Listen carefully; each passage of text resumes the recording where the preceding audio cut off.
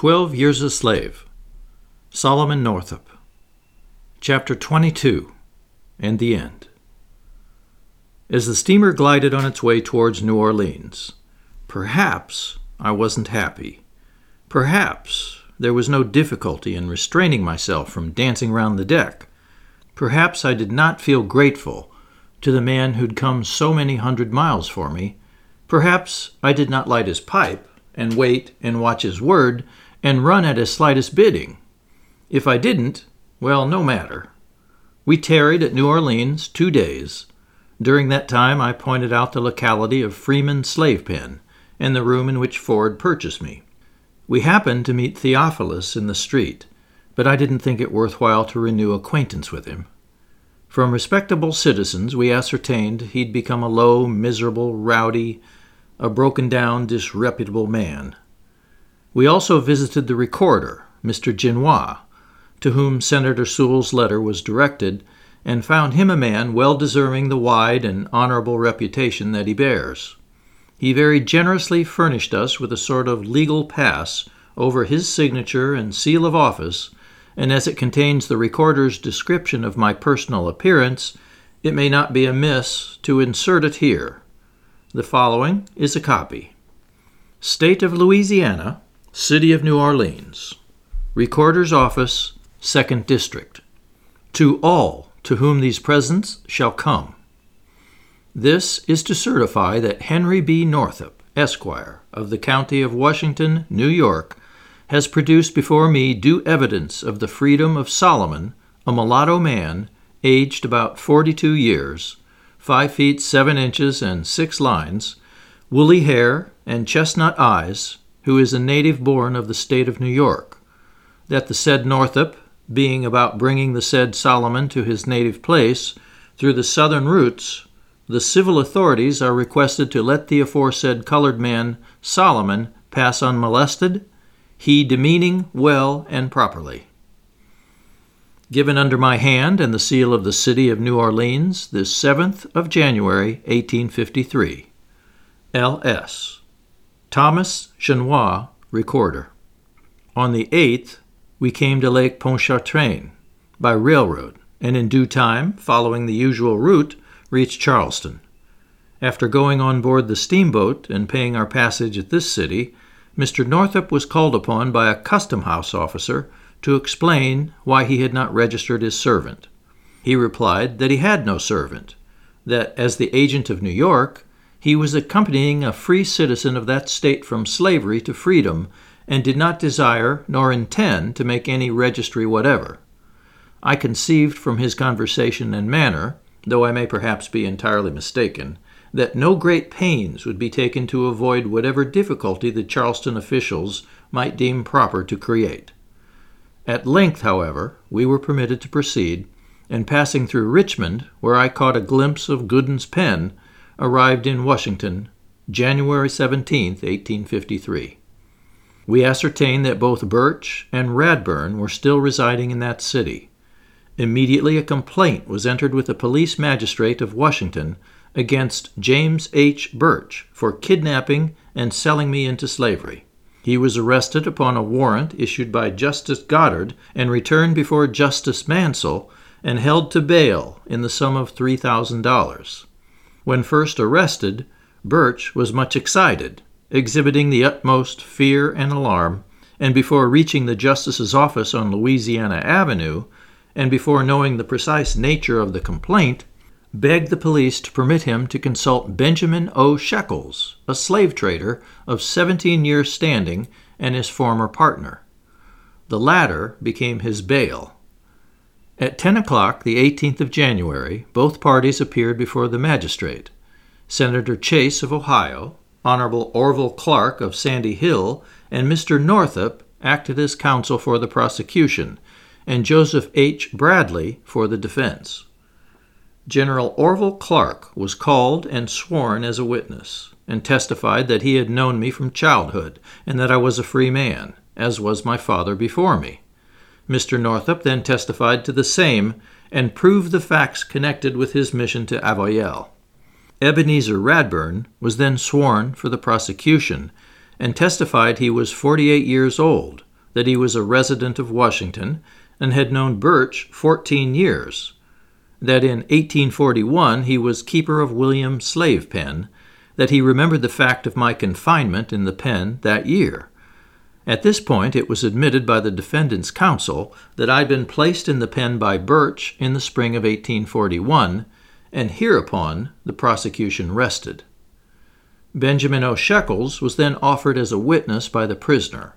Benjamin is a large, coarse-featured man, and the reader may perhaps get a somewhat correct conception of him by reading the exact language he used in answer to the first question of defendant's lawyer. He was asked the place of his nativity, and his reply, uttered in a sort of rowdyish way, was in these very words: "I was born in Ontario County, New York, and weighed 14 pounds. Benjamin was a prodigious baby. He further testified that he kept the Steamboat Hotel in Washington in 1841 and saw me there in the spring of that year. He was proceeding to state what he had heard two men say, when Senator Chase raised a legal objection, to wit, that the saying of third persons, being hearsay, was improper evidence. The objection was overruled by the justice, and Shekels continued, stating that two men came to his hotel and represented they had a colored man for sale, that they had an interview with Burch, that they stated they came from Georgia, but he didn't remember the county, that they gave a full history of the boy, saying he was a bricklayer and played on the violin, that Burch remarked he would purchase if they could agree, that they went out and brought the boy in, and that I was the same person. He further testified, with as much unconcern as if it was the truth, that I represented I was born and bred in Georgia, that one of the young men with me was my master, that I exhibited a great deal of regret at parting with him, and he believed got into tears. Nevertheless, that I insisted my master had a right to sell me, that he ought to sell me, and the remarkable reason I gave was, according to Shekels, because he, my master, had been gambling and on a spree. He continued in these words, copied from the minutes taken on the examination. Burch interrogated the boy in the usual manner, told him if he purchased him, he should send him south. The boy said he had no objection, that in fact he'd like to go south. Burch paid $650 for him, to my knowledge. I don't know what name was given him, but think it was not Solomon. Did not know the name of either of the two men. They were in my tavern 2 or 3 hours, during which time the boy played on the violin. The bill of sale was signed in my bar room. It was a printed blank, filled up by Burch. Before 1838, Burch was my partner. Our business was buying and selling slaves. After that time, he was a partner of Theophilus Freeman of New Orleans. Burch bought here, Freeman sold there. Shekels, before testifying, had heard my relation of the circumstances connected with the visit to Washington with Brown and Hamilton, and therefore it was undoubtedly he spoke of two men, and of my playing on the violin. Such was his fabrication, utterly untrue, and yet there was found in Washington a man who endeavored to corroborate him. Benjamin A. Thorn testified he was at Shekels in 1841 and saw a colored boy playing on a fiddle. Shekels said he was for sale, heard his master tell him he should sell him. The boy acknowledged to me he was a slave. I wasn't present when the money was paid. Will not swear positively this is the boy. The master came near shedding tears. I think the boy did. I have been engaged in the business of taking slaves south, off and on, for 20 years. When I can't do that, I do something else. I was then offered as a witness, but objection being made, the court decided my evidence inadmissible. It was rejected solely on the ground that I was a colored man, the fact of my being a free citizen of New York not being disputed. Shekels, having testified there was a bill of sale executed, Burch was called upon by the prosecution to produce it, inasmuch as such a paper would corroborate the testimony of Thorn and Shekels. The prisoner's counsel saw the necessity of exhibiting it, or giving some reasonable explanation for its non-production. To effect the latter, Burch himself was offered as a witness in his own behalf.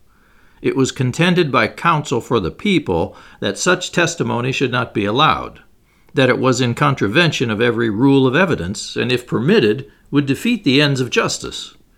His testimony, however, was received by the court. He made oath that such a bill of sale had been drawn up and signed, but he'd lost it and didn't know what had become of it.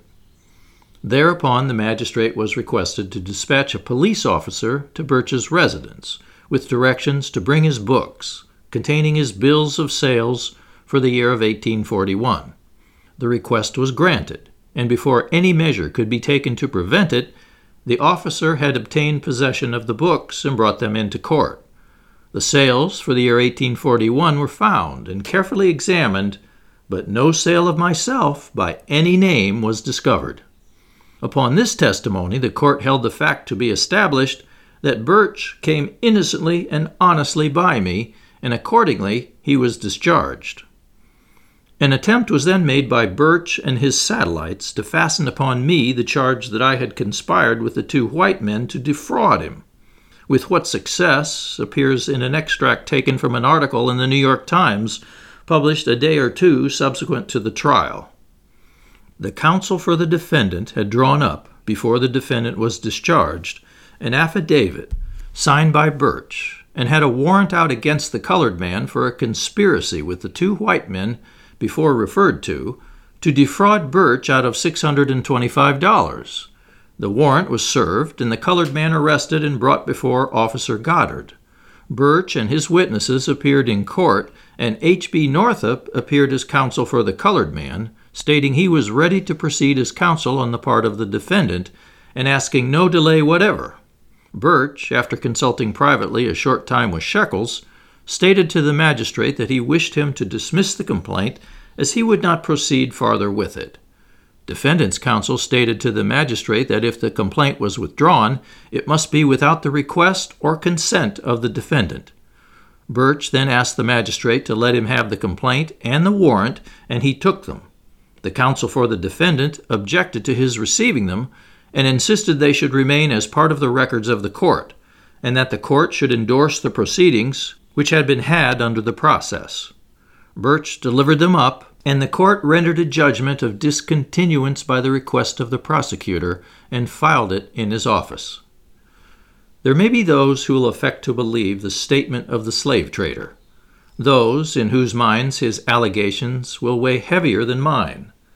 I am a poor colored man, one of a downtrodden and degraded race whose humble voice may not be heeded by the oppressor, but knowing the truth, and with a full sense of my accountability, I do solemnly declare before men and before God that any charge or assertion that I conspired directly or indirectly with any person or persons to sell myself, that any other account of my visit to Washington, my capture and imprisonment in William's slave pen than is contained in these pages, is utterly and absolutely false.